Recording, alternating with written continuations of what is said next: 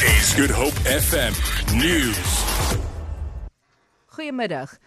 Die pa van die vermoorde tiener, Lekita Moore, het die swaar straf wat die Kaapstadse Hooggeregshof aan haar moordenaar opgelê het, verwelkom. Cameron Wilson gaan aan eenlopend 4 lewenslange vonnisse en 71 jaar tronkstraf uitdien vir onder meer 3 moorde waarvan Moore 1 is.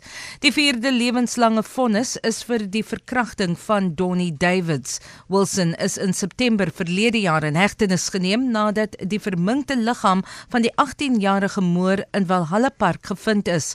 Charles Moore sê hulle is tevrede met die uitspraak, maar hy sal Wilson nooit vergewe nie.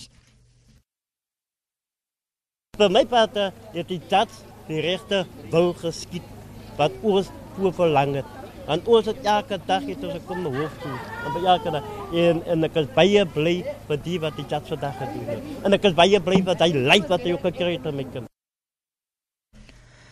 Gemeenskapslede van Elsies Rivier het buite die Goodwood Landdroshof hulde gebring aan die vermoorde 3-jarige Courtney Peters en ander slagoffers soos sy.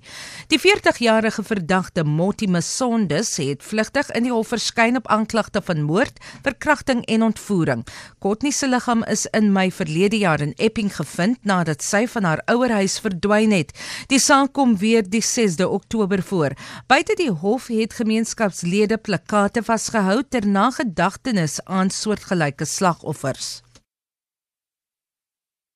Ons moet saam staan en ons moet wys dat wat gebeur is onaanvaarbaar. En as ons nie gaan saam staan nie, dan gaan dit nie ophou nie. Maar ek is amper seker ons kan nie 'n datum vasstel wanneer dit gaan eindig nie. Maar die individu, myself en ook ander wie betrokkenheid kan bring by sulke veldtogte, kan ons dit stop. Die nasionale vergadering-speaker het bevestig dat 'n brief van die minister van internasionale betrekkinge, Mashibane, ontvang is oor die redes vir diplomatieke immuniteit aan Grace Mugabe. Mugabe het na bewering 'n model Gabrielle Engels aangerand in 'n hotelkamer in Sandton. Zalien Merrington berig. Engels het 'n klag ingedien, maar die ondersoek het tot stilstand gekom nadat immuniteit aan Grace Mugabe toegestaan is. Mashibane sê in die brief van die speaker dat sy die relevante feite oorweeg het voordat sy die besluit geneem het. 'n Woordvoerder van die parlement, Moloto Mutapo, sê die brief sal oorhandig word aan die komitee oor internasionale betrekkinge. Die komitee het vroeër gevra dat Mashibane haar besluit moet kom verduidelik. Mutapo sê die komitee kan besluit om die minister te ondervra oor die redes wat in die brief uiteengesit is. Zalien Merrington, SAK nuus, Kaapstad. Die DA het 2 wyke in gister se tussenverkiesings verloor. 'n Nuwe politieke party, die United Front of Civics, het wyk 3 in Henneman in die Vrystaat gewen.